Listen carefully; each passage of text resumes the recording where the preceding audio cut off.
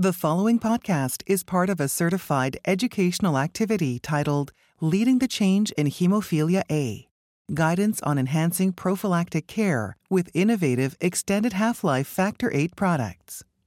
Access the entire activity and complete the post-test at peerview.com/WEM860. Downloadable slides and practice aids are also available. Bonjour. I'm so glad that you have decided to kick off your ISTH 2023 by joining us at this symposium today entitled Leading the Change in Hemophilia A, where we're going to hopefully provide some guidance to you on enhancing prophylactic care with innovative extended half-life Factor VIII products. I'm Stephen Pipe from the University of Michigan, the U.S., and joining me today is Maria Elisa Mancuso from Milan, Italy. Genes for Factor VIII and Factor IX were cloned in the 1980s, and since then this has opened up a platform of innovation in recombinant therapy to bring new and innovative therapies to the clinic. And not only do we have recombinant versions of Factor VIII and Factor IX, but we've had additional conjugations and modifications of these recombinant molecules that have brought extended half-life Factor VIII and Factor IX that we've now been using for about 10 years. We are now also in an era where, at least in my country and maybe in many parts of the EU, the dominant prophylactic prescribed therapy is actually a non-factor therapy, emicizumab, and we're well into about 5 years of commercial use of this therapy. But what we're going to introduce today is a von Willebrand factor independent extended half-life recombinant Factor VIII. And you're going to hear more about this over the course of this hour. It's been 16 years since we had the definitive randomized controlled trial demonstrating the superiority of prophylaxis as compared to on-demand or episodic factor replacement therapy. And this applies to all age groups that it's applied to, and it has been key to the prevention of joint disease. And just to remind you of this data from the original Mako-Johnson paper in 2007, the New England Journal, but you can see across the toddler age group, prophylaxis group is indicated in the black and in the lighter blue. For both joint hemorrhages and other hemorrhages. And you can compare that to episodic therapy, again, in orange and green for joint hemorrhages and other hemorrhages. And it's stark, the contrast of the impact of prophylaxis. However, I guess the rest of the story is that we have the follow-up from this paper, whereas these toddlers grew up into adulthood, that even prophylactic therapy as applied during that era was not able to completely abrogate all joint disease as these toddlers approached adulthood. Now, the recently updated WFH guidelines for factor prophylaxis and hemophilia A management highlight some important, new strategies for prophylactic care. Prophylaxis is indicated for all patients everywhere who have a severe bleeding type, and this is irrespective of their laboratory-assigned severity. The WFH also recommends targeting trough levels that are higher than have been traditionally used, now in the 3 to 5% range. Routine scheduled dosing typically ranges from every other day to 2 to 3 times per week, although children will require more frequent dosing than adults. And now we've been able to incorporate different tools to enhance tailoring dose and the dose schedules based on weight and individual drug metabolism. So that the whole concept of pharmacokinetic monitoring is now part of our routine care. And the benefits of applying these strategies is reducing the number of bleeding episodes and enhancing joint protection. Now, of the extended half-life Factor VIII products that have been approved, we see a number of different modifications, fusion proteins, as well as conjugations that are listed here, primarily through addition of polyethylene glycol. The half-life extension from these previous strategies have been perhaps somewhat modest, a range of about 1.3 to about 1.8 fold as a comparator to the unmodified molecules. You can see that there's a mixture of fixed dosing and fixed interval, as well as some tailored dosing and intervals depending on the patient's response. Overall, the efficacy has shown that these are all highly effective when used as prophylaxis, and annualized bleed rates are significantly improved when you compare to patients who are not on prophylaxis. And generally, these have been well tolerated with no unexpected safety issues. No evidence that any of these modifications have increased the risk for inhibitors, and so this is no barrier to switching. What we're going to be talking about today a little bit more is a new class of extended half-life factor VIII product, fanosoctocog alpha. Now, currently, this is only approved in the U.S., but this has a substantially increased half-life, and we'll walk you through how that is derived related to the VW independence of this molecule. But it allows for a fixed dosing at 50 units per kilo once weekly for all patients and all ages. Now, why are we striving to develop new innovations in factor replacement? Well, some of the unmet needs, there are ongoing barriers to the adoption of prophylaxis, poor adherence to prophylactic regimens, even amongst those who are on regular prophylaxis. We do continue to see recurrent bleeds despite prophylactic therapy. And of course, health inequities exist across the world, relying on factor replacement therapy. We also have expectations for better care from our patients, from our clinic care staff. We would like to see prophylaxis for all patients who at least have a relevant bleeding phenotype, improved adherence to treatment. We are striving towards zero bleeds, particularly joint bleeds, and it's thought that this is going to be key if we are going to prevent all joint damage later in life. And we also want to enable persons with hemophilia A to live active lives, at least similar to their non-hemophilic individuals, so allowing them to live the life that they choose. Now, we're all familiar with the challenges of prophylaxis. The peaks and troughs of this strategy of therapy is particularly a limitation of the standard half-life recombinant factor VIII molecules. Half-life of factor VIII is about 8 to maybe up to 12 hours, depending on the individual. But doing an infusion about every 4 half-lives means redosing about every 48 to 72 hours. And with this regimen, indicated in the blue, are the periods of time when patients are probably at risk for breakthrough bleeding because their factor levels are dropping perhaps below critical dose levels. The extended half-life molecules do offer the ability to extend the interval, but when they're used in this way exclusively, it still presents a period of time when patients are below critical levels potentially. I know, at least in our clinical experience, we have leveraged the EHL factor VIIIs, often with regimens that look very similar to the standard half-life, but it's allowed for higher trough levels to enhance joint protection.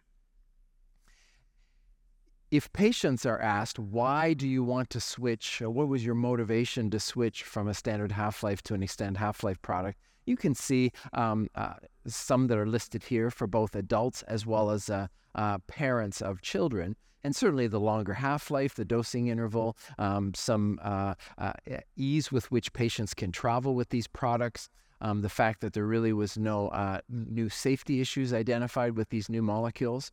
There are some differences, however, in the motivations between parents of children versus adults.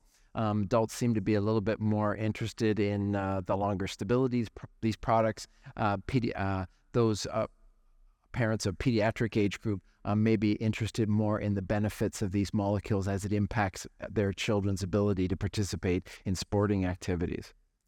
So our goals for today: we want to enhance your understanding of the mechanisms of extended half-life factor VIII products in hemophilia A, as well as the evidence supporting their use in prophylaxis. We want to provide you also with the skills that you need to utilize personalized prophylactic regimens using these agents for individuals with Hem A, and then ensure that you're prepared to address the practical aspects of hemophilia A care, how you would incorporate using these products in your education of patients, how you monitor them, and how you can use these newer extended half-life recombinant factor VIII strategies in your own practice. Now, to kick off our symposium today, I'm pleased that we're going to hear from Dr. Maria Elisa Mancuso, who's going to give us a masterclass on understanding the mechanistic, safety, and efficacy differences among the extended half-life factor VIII products. She's a senior hematology consultant from the Humanitas University in Milan, Italy, and I'm looking forward to hearing your presentation, Maria Elisa. Thank you, Steve, and thank you to PeerView for having organized this symposium, and thank you all for being here today. So in the next 10 to 12 minutes, yes, we will go through the mechanism and the clinical impact of the use of extended half-life product in prophylaxis in patients with hemophilia A. Indeed, I have to say that looking at the revolution of therapy for hemophilia A patients in the last decades, extended half-life products represent the first real step forward in order to provide prophylaxis to vast majority of our patients and to have the opportunity to individualize treatment. And we will see how important this word, I would say this key word in treatment of hemophilia A patient is. So we move to looking at the mechanism through which extended half-life products have been engineered. And here you can see that essentially for factor VIII, we have three main technologies adopted to improve the PK profile of factor VIII. First of all, Fc fusion, so the fusion with the Fc fragment of immune globulins that nowadays includes two products, F-moroctocog and mefanesoctocog alpha. And albumin fusion is indeed possible with the coagulation factors, but it has been used only to prolong the half-life of factor IX. And then we have pegylation, so the conjugation with polyethylene glycol that may occur with different approaches. We have glycopegylation, which means that the PEG moiety is attached to the glycans of the B domain of factor VIII in this product, turoctocog alpha pegol, which retains a fragment of the B domain, so it's a B domain truncated factor VIII molecule, or it can occur directly on the protein through random pegylation, so without driving the pegylation on a precise site on the amino acid sequence, or a site-specific pegylation. That means that the amino acid sequence is slightly modified in order to have the PEG attached exactly on a site. And this has been applied for rheotocog alpha pegol, the random pegylation, and the site-specific pegylation on damoctocog alpha pegol. But how these translate in enhancing or the improvement of the PK profile of such molecule? As already Professor Pipe addressed, in the end, the result is indeed an improvement in the PK profile, which we are used to depict through terminal half-life. But I would like to remind you that terminal half-life is just a surrogate marker of the real enhancing and improvement of PK profile, for which the main parameter that should be taken into account is clearance, first of all, and the area under the curve that we are able to generate when we inject factor VIII to our patients. Anyhow, if we look at the terminal half-life, you see that we, through those technologies, we are able to prolong up to 1.5, 1.8 folds as compared with standard half-life products. And if we consider such PK profile and we target a trough level of 1-3% that we nowadays know, which is pretty much obsolete and not really the target trough level that we want to achieve. Anyhow, in this situation, we can even reduce the number of injections during prophylaxis by 30 to 35%.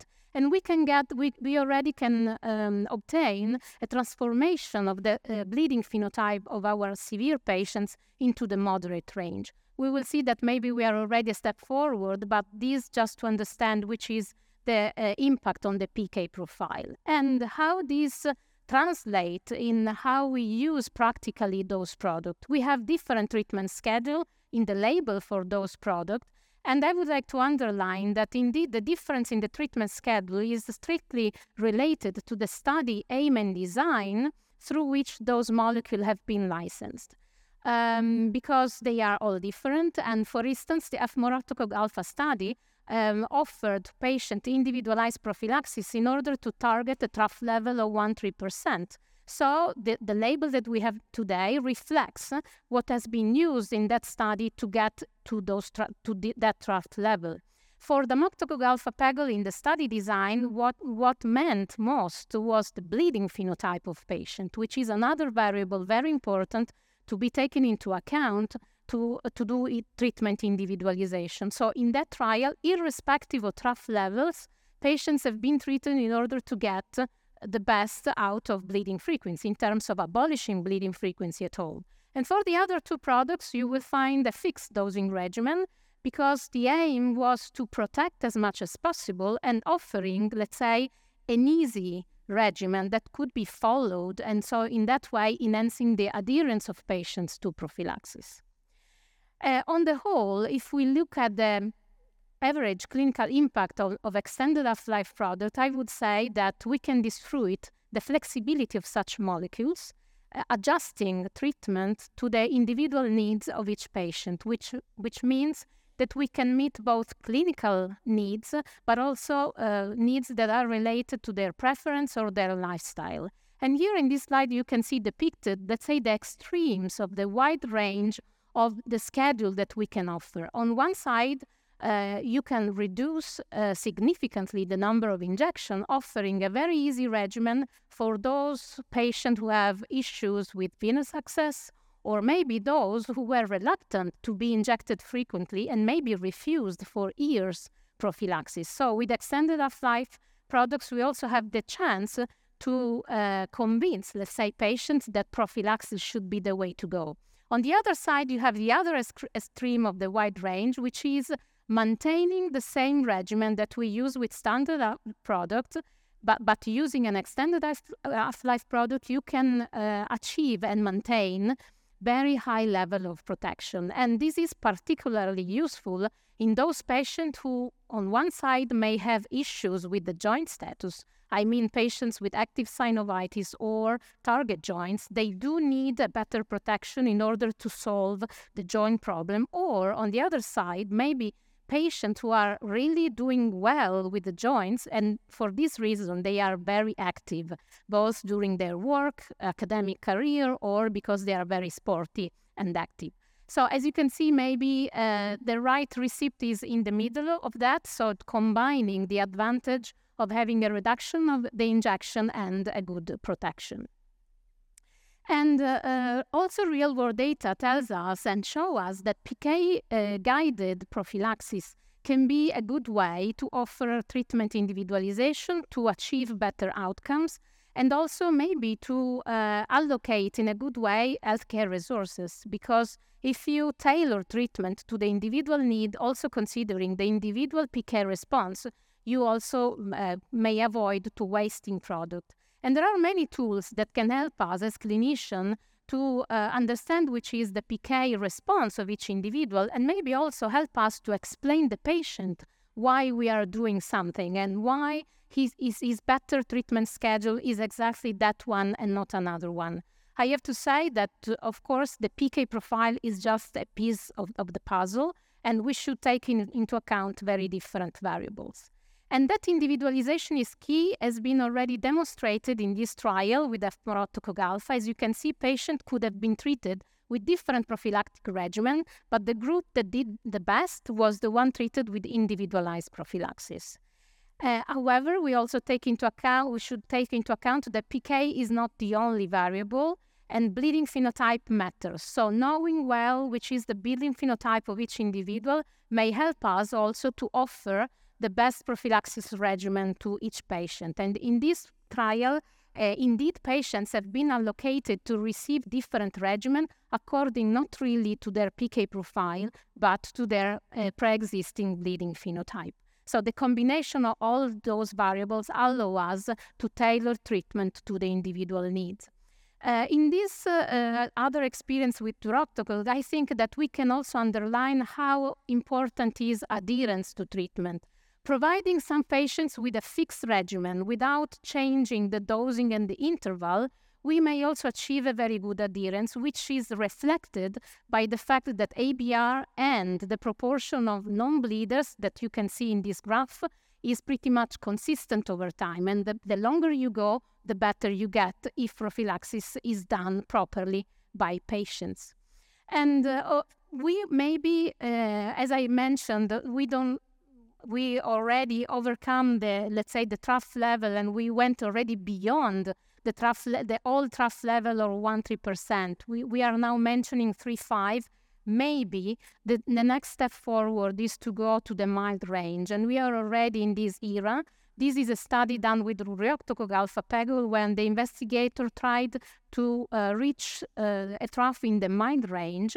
Of course, in terms of clinical impact, this was meaningful because patients had low bleeding rates and a high proportion of them never bled during the trial. However, we have also to consider that some patients may pay the price of a very intensive treatment regimen because in this study, 12% of them should have been treated daily to achieve such outcomes. So still something to optimize and to adjust. And we can also address the mild range using non-factor replacement therapy. We know that for emicizumab is able to activate coagulation in the mild range. We are struggling about which is the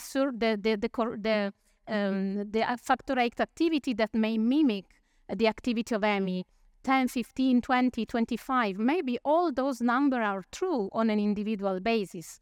Anyhow, we know that we are getting good clinical impact in terms of bleeding frequency, in terms of patients who do not bleed. But the main difference is that those patients never have a normalization of coagulation, something that we can get by modulating and using factor VIII. This is the main difference between those products that we should take into account by using those different treatment approach. And this is depicted in this graph. So by using factor VIII replacement, we can also achieve and maintain normal levels, and we can modulate this with non-factor therapies. We may have a good clinical impact, but at the coagulation level, we stay consistently in the mild range of hemostatic potential. And about safety, data from registries, but also from real-world evidence tells us, with very robust evidence, that switching to extended half-life product is not an additional risk factor for inhibitor development. So we have not this fear, and the safety profile is pretty much good. So to conclude, I have to say that, of course, extended half-life products gives us the opportunity to offer a feasible and individualized treatment to patients with hemophilia A in terms of feasible and easy treatment regimen, but with a very good protection level that can be modulated and tailored to the individual needs, which may change even in the same patient over his life. So we can modulate, and we have this flexibility to adjust prophylaxis to the different needs in different, maybe also period of life of the single patient. This, of course, is reflected also in improved quality of life and maybe achieving much more this similarity with non-hemophilic peers. And there are some considerations that we can do about the use of prophylaxis with extended half-life product in hemophilia A. For sure, those products allow us to enlarge the number on prophylaxis and also to meet some needs and reduce the treatment burden. This is pretty much true also for non-factor therapies, because if we think about difficult venous access, poor adherence, the need for a higher protection, this can be achieved also with non-factor. But as I mentioned, we learned by experience that transforming a severe in a moderate was not enough. We are now looking at the mild range, but maybe in some cases, even going from severe to mild cannot be enough, especially if we are getting rid from this normalization. So we are not offering our patient a time spent in the normal range. So looking at this new paradigm, maybe the future, the near future, or maybe already is reality, we can offer this. And for that, I hand over again to Professor Pipe to go with this presentation on this new product. Thank you, Steve.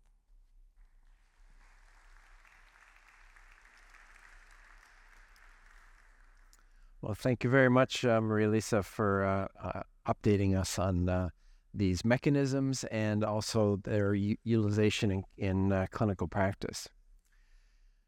So I want to talk to you next about breaking the von Willebrand factor-imposed ceiling with current generations of factor VIII products. So let's make sure we're all understanding the ceiling effect that's imposed on factor VIII pharmacokinetics by its affinity for von Willebrand factor. So factor VIII circulates in a dynamic equilibrium with von Willebrand factor, and von Willebrand factor being in massive excess to the concentration of factor VIII in the plasma. And what that means, it's a very tight affinity with a KD of 0.2 nanomolar. So that means that the vast majority of the factor VIII in the plasma, 95 to 97%, is bound at any given time to von Willebrand factor, and a very small minority, maybe 3 to 5%, that exists in the free form. Of course, the free form is going to be subject to VWF independent clearance because it's not bound to VWF, but all of the factor VIII that is bound to von Willebrand factor will also be subject to the clearance mechanisms that are being driven by von Willebrand factor binding to clearance receptors. So if we want to increase the half-life of recombinant factor VIII beyond the ceiling, it ultimately would be dependent on decoupling factor VIII from binding to at least endogenous von Willebrand factor. So where is this clearance occurring? Data has now shown that some of the clearance receptors are derived from liver sinusoidal endothelial cells, macrophages, as well as hepatocytes. And some of those clearance receptors have been teased out from recent studies. Again, the free factor VIII is going to be unhindered in interaction with these receptors, and that's going to drive that rapid clearance. But even the bound material, von Willebrand factor, is interacting with these clearance receptors, and factor VIII is being cleared along with von Willebrand factor by these mechanisms. We also know that much of the inter-individual variability in factor VIII half-life is driven by the affinity for von Willebrand factor, the von Willebrand factor levels in the plasma, and perhaps some component of some inter-individual variability of the expression or the interaction of factor VIII with these clearance receptors. So if we can decouple factor VIII from binding to endogenous VWF, we may also be able to basically even out the inter-individual variability between patients. So this new class of extended half-life factor VIII that's independent of von Willebrand factor is efanesoctocog alpha. And so this base molecule is the Fc domain fusion, which extends the half-life of factor VIII through interaction with the neonatal Fc receptor recycling pathway. But in addition, the biggest innovation for this molecule is coupling this factor VIII through covalent linkage with a recombinant fragment, the D' D3 fragment of von Willebrand factor, which when it's coupled to factor VIII, this prevents binding to endogenous von Willebrand factor, so it can decouple it from its VWF-mediated clearance, and it also provides partial protection from degradation that would normally be afforded by binding to the endogenous VWF. In addition, this molecule includes the X10, XTEN polypeptides. These are hydrophilic repeating sequences that comprise naturally occurring amino acids, and they help shield the protein from proteolytic degradation and binding to clearance receptors. Now, in that form, this is a non-active factor VIII molecule, but with normal activation of coagulation and generation of thrombin, thrombin cleavage sites have been added in, which enables complete release of the D' D3 component and the X10, so that the intact activated Fc-fused factor VIII is then available for activity within the coagulation cascade. If we look at the impact of these modifications on the pharmacokinetics, it's impressive. Efanesoctocog alpha had a 3 to 4-fold longer elimination half-life and a 3 to 6-fold greater exposure as compared to standard half-life factor VIII or a extended half-life pegylated form. The efanesoctocog alpha also provided high sustained factor VIII activity that was in the normal to near normal range, so above 40 IUs per deciliter for up to 4 days with a single weekly dose at 50 IUs per kilo.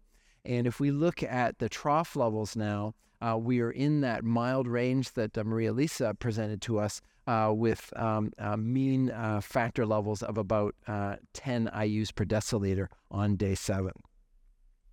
So what's the clinical impact? So this was studied in the recently published phase III Extend-1 study. Now this had 2 arms in patients who are adolescents and adults with severe hemophilia A. They had previously been on a factor VIII prophylactic strategy, so we have their baseline experience, the number of infusions they were using, the annualized bleed rates, etc. And the 2 groups were either placed directly onto once-weekly prophylaxis at 50 IUs per kilo, or they were just offered on-demand efanesoctocog, and then subsequently they were switched to the weekly regimen.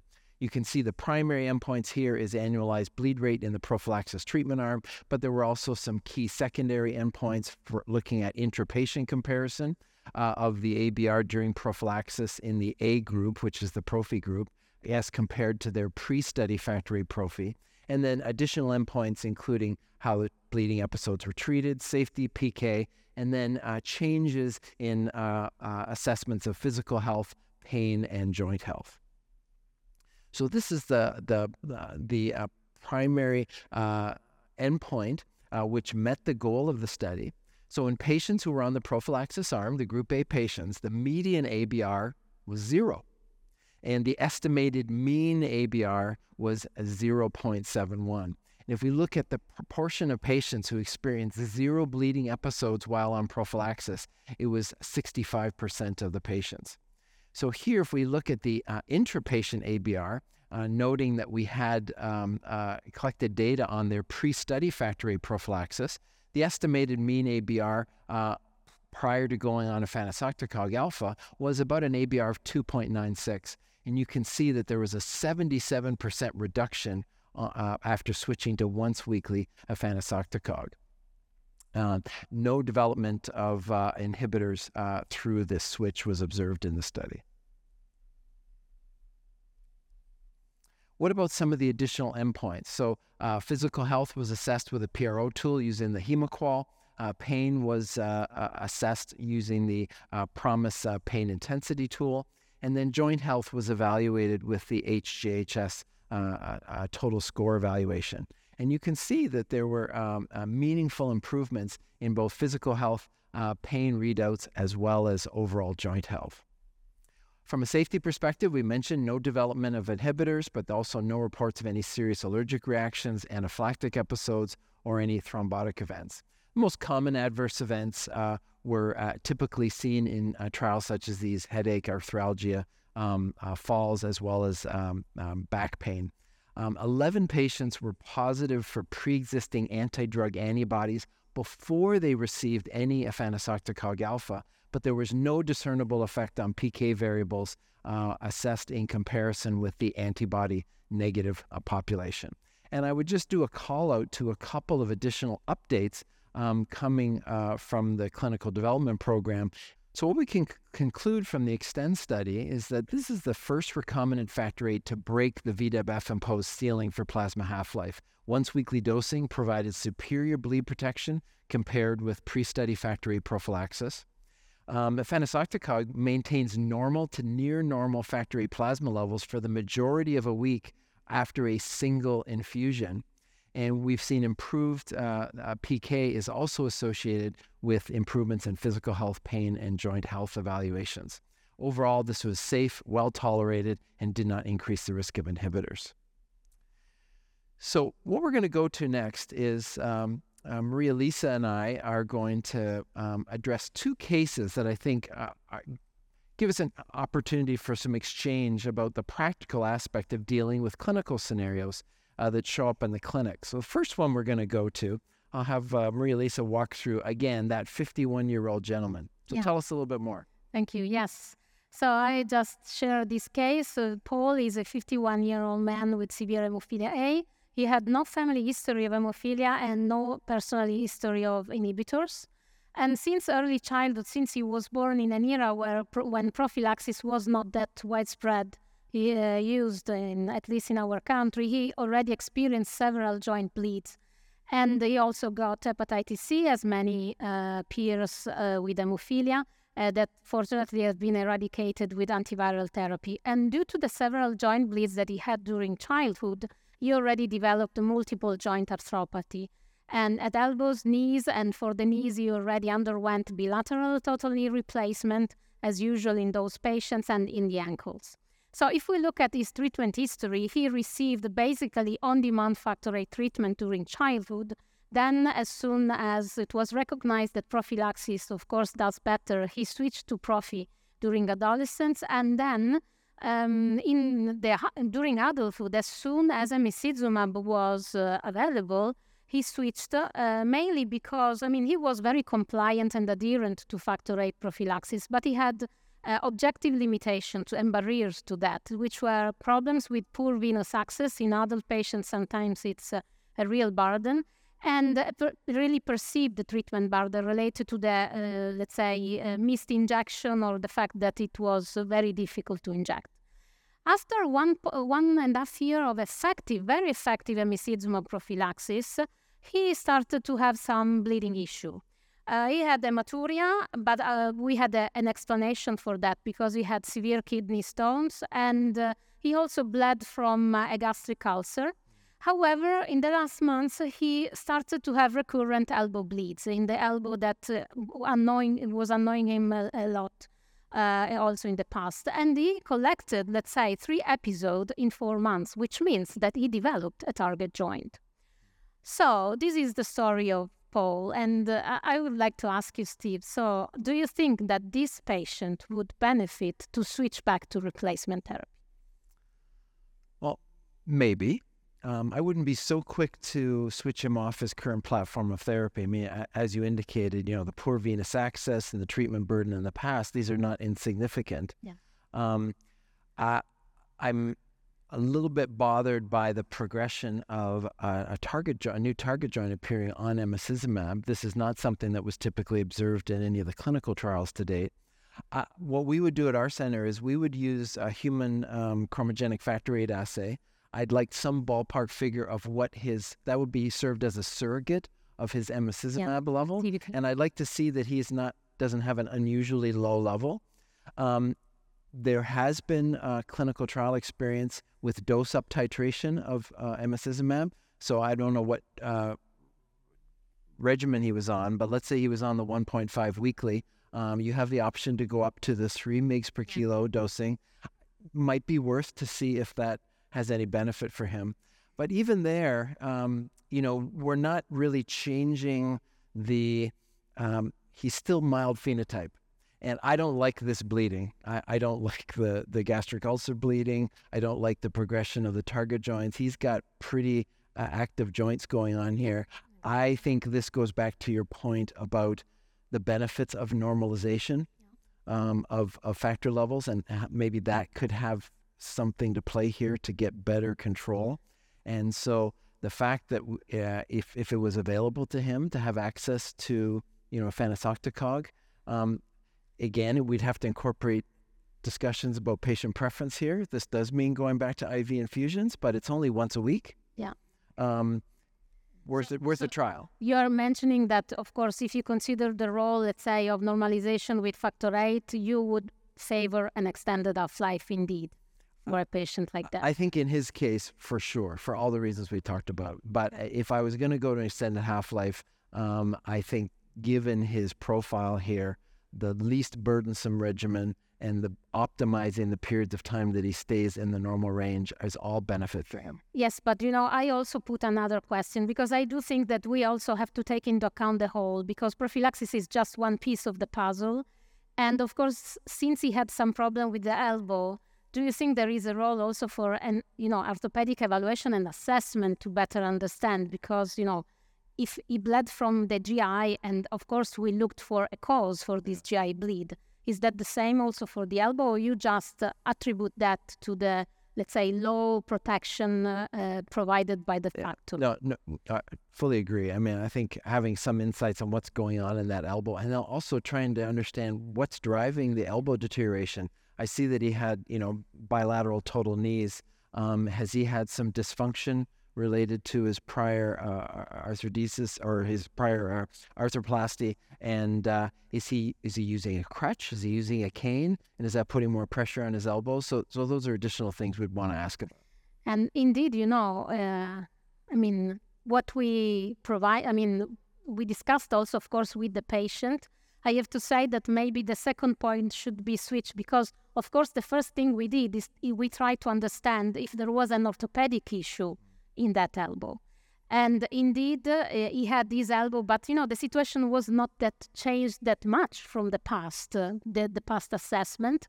And but it was, of course, for us important to see if there was a new cause for these recurrent bleeds and to consider some orthopedic procedures that may help us together with prophylaxis optimization to improve his joint situation. And of course, physiotherapy also has a role in this setting. So not just looking at the, let's say, drug regimen he's on, but also try to understand on the whole.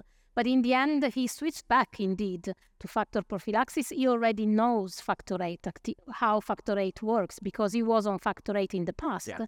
But nowadays, he has the opportunity to disfruit maybe some longer time spent on the normal range, which, of course, with an efanesoctocog, you showed beautifully that is feasible very easily. But we have to mention with extended half-life products, we can provide such protection at large. Yeah. Okay. Well, I'm going to present a case to you that's a little bit more familiar to me. So here's a 22-year-old patient with Heme, severe, no history of inhibitors. He's been on standard half-life factor VIII prophylaxis since he was young infant. And really, he has not complained throughout, even through adolescence about the burden of injections. He just incorporated this into his life, basically doing every other day infusion very consistently. And I would say his bleed control overall pretty good, actually. But he's gone to college. He's met some new friends. And he's interested in taking up mountain biking. So this is not just road biking. This is, bikes going down mountainsides, at high speeds. So he wants to have a conversation with me about, okay, Dr. Pipe, do you think my current regimen is suitable for this level of activity? And there's no question I had some concerns. So how would you initiate evaluating him? And I think that the first question I put, how would you best evaluate his current prophylactic protection and whether that identifies some gaps where he may have some bleed challenges related to this new activity? Yeah, as I mentioned before, of course, we have different tools. First of all, we can, of course, study his individual response to the product. Looking at this PK profile, because there is variability. And even using the same molecule, different patients may respond in a different way. So, of course, assessing how he's responding and looking at his PK profile, I would take into account also his bleeding phenotype.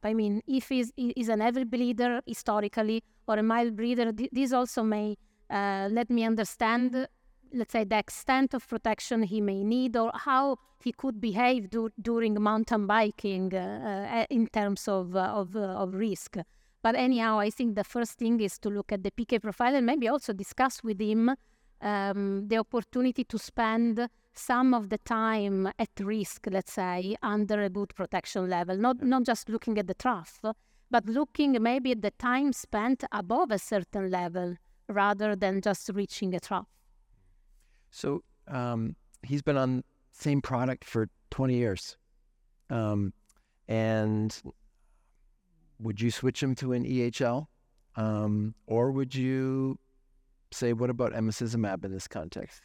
Considering what you told us about the case, he was very well controlled. So I would say that both choices could be feasible for him because we have data on patients switching to non-factor therapy that were doing very good with factor VIII and maintained or even improved their clinical impact on that. So I would discuss with him both alternative, maybe explaining very well the difference of mechanism of action and despite maybe reaching the same clinical impact in terms of bleeding frequency, bleeding risk, short term, also highlighting the differences. So the fact that with non-factor we maintain this very consistent steady state, very consistent hemostatic protection, but always on the same level. So to that point, do you have any concerns if he made a switch to emicizumab with this particular activity?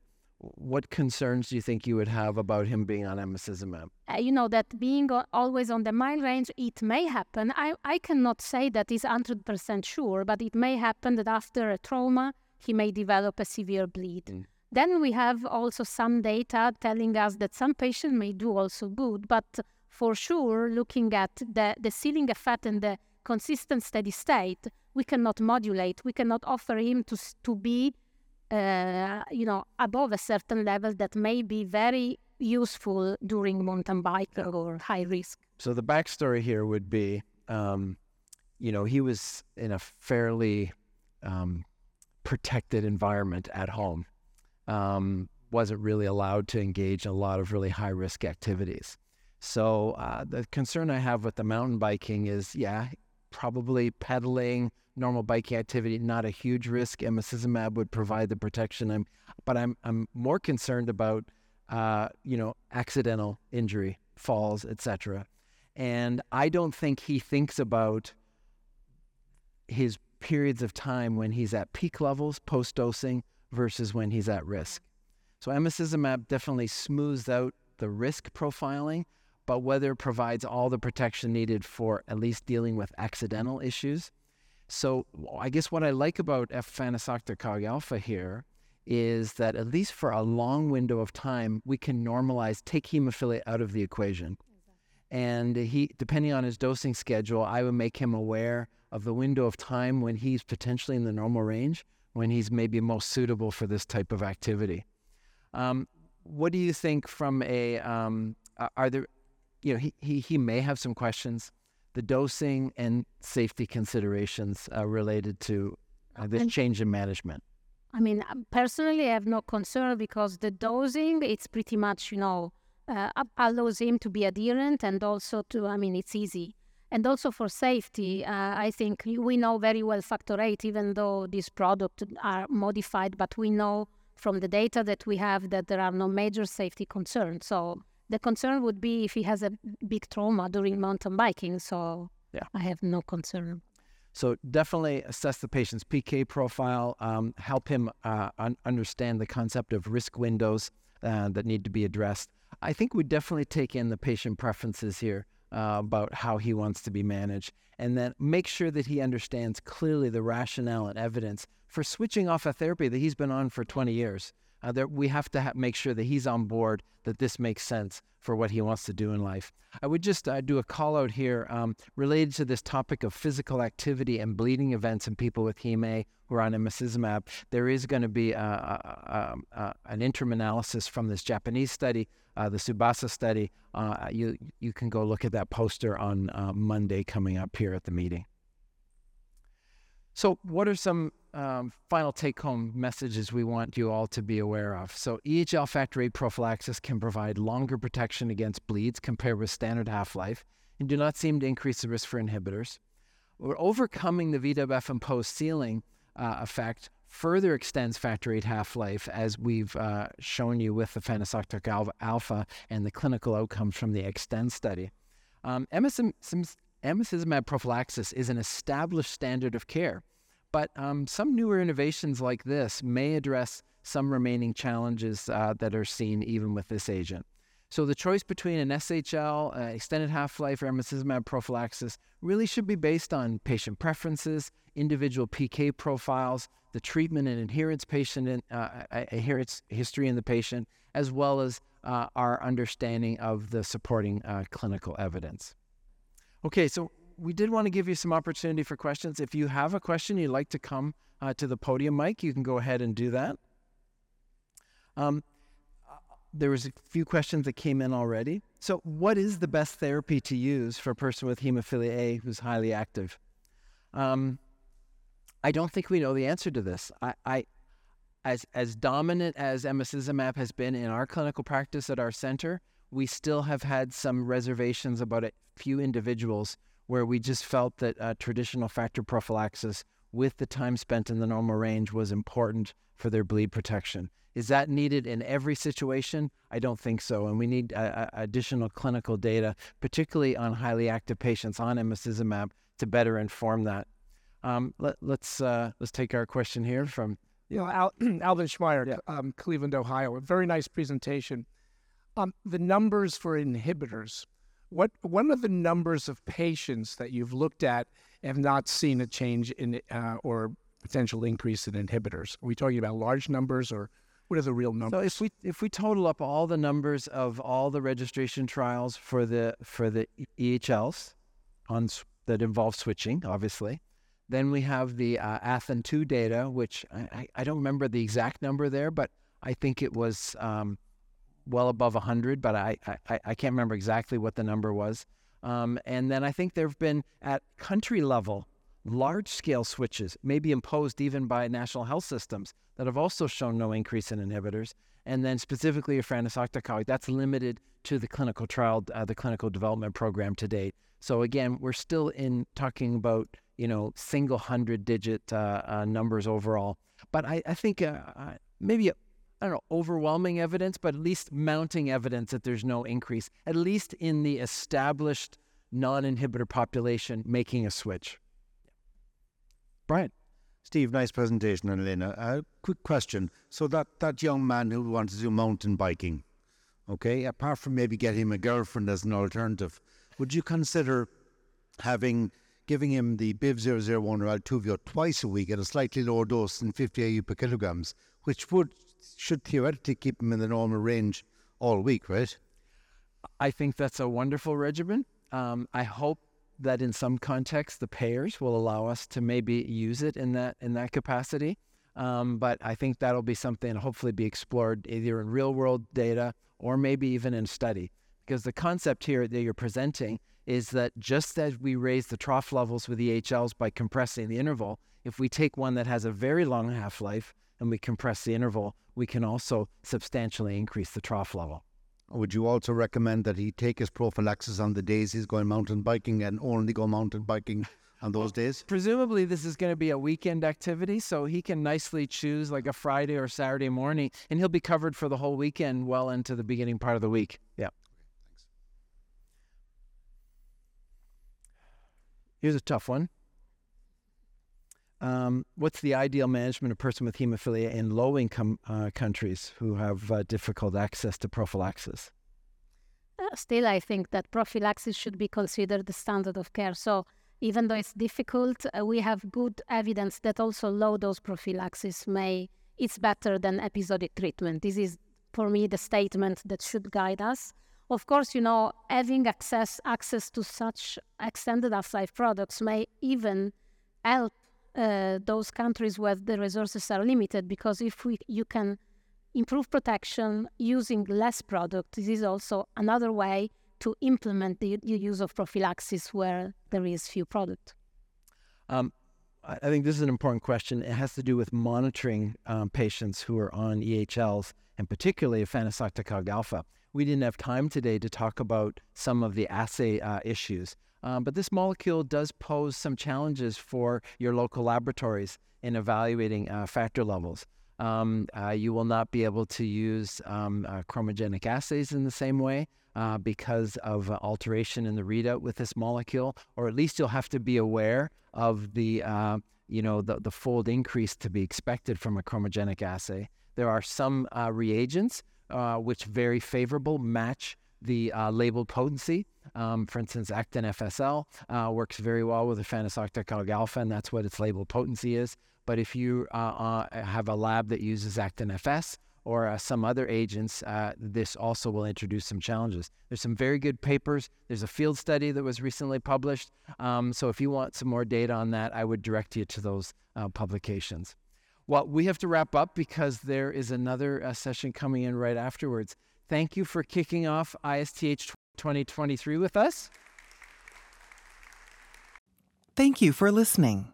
Download materials and complete the post-test for instant credit at peerview.com/WEM860. This activity is supported by an educational grant from Sanofi.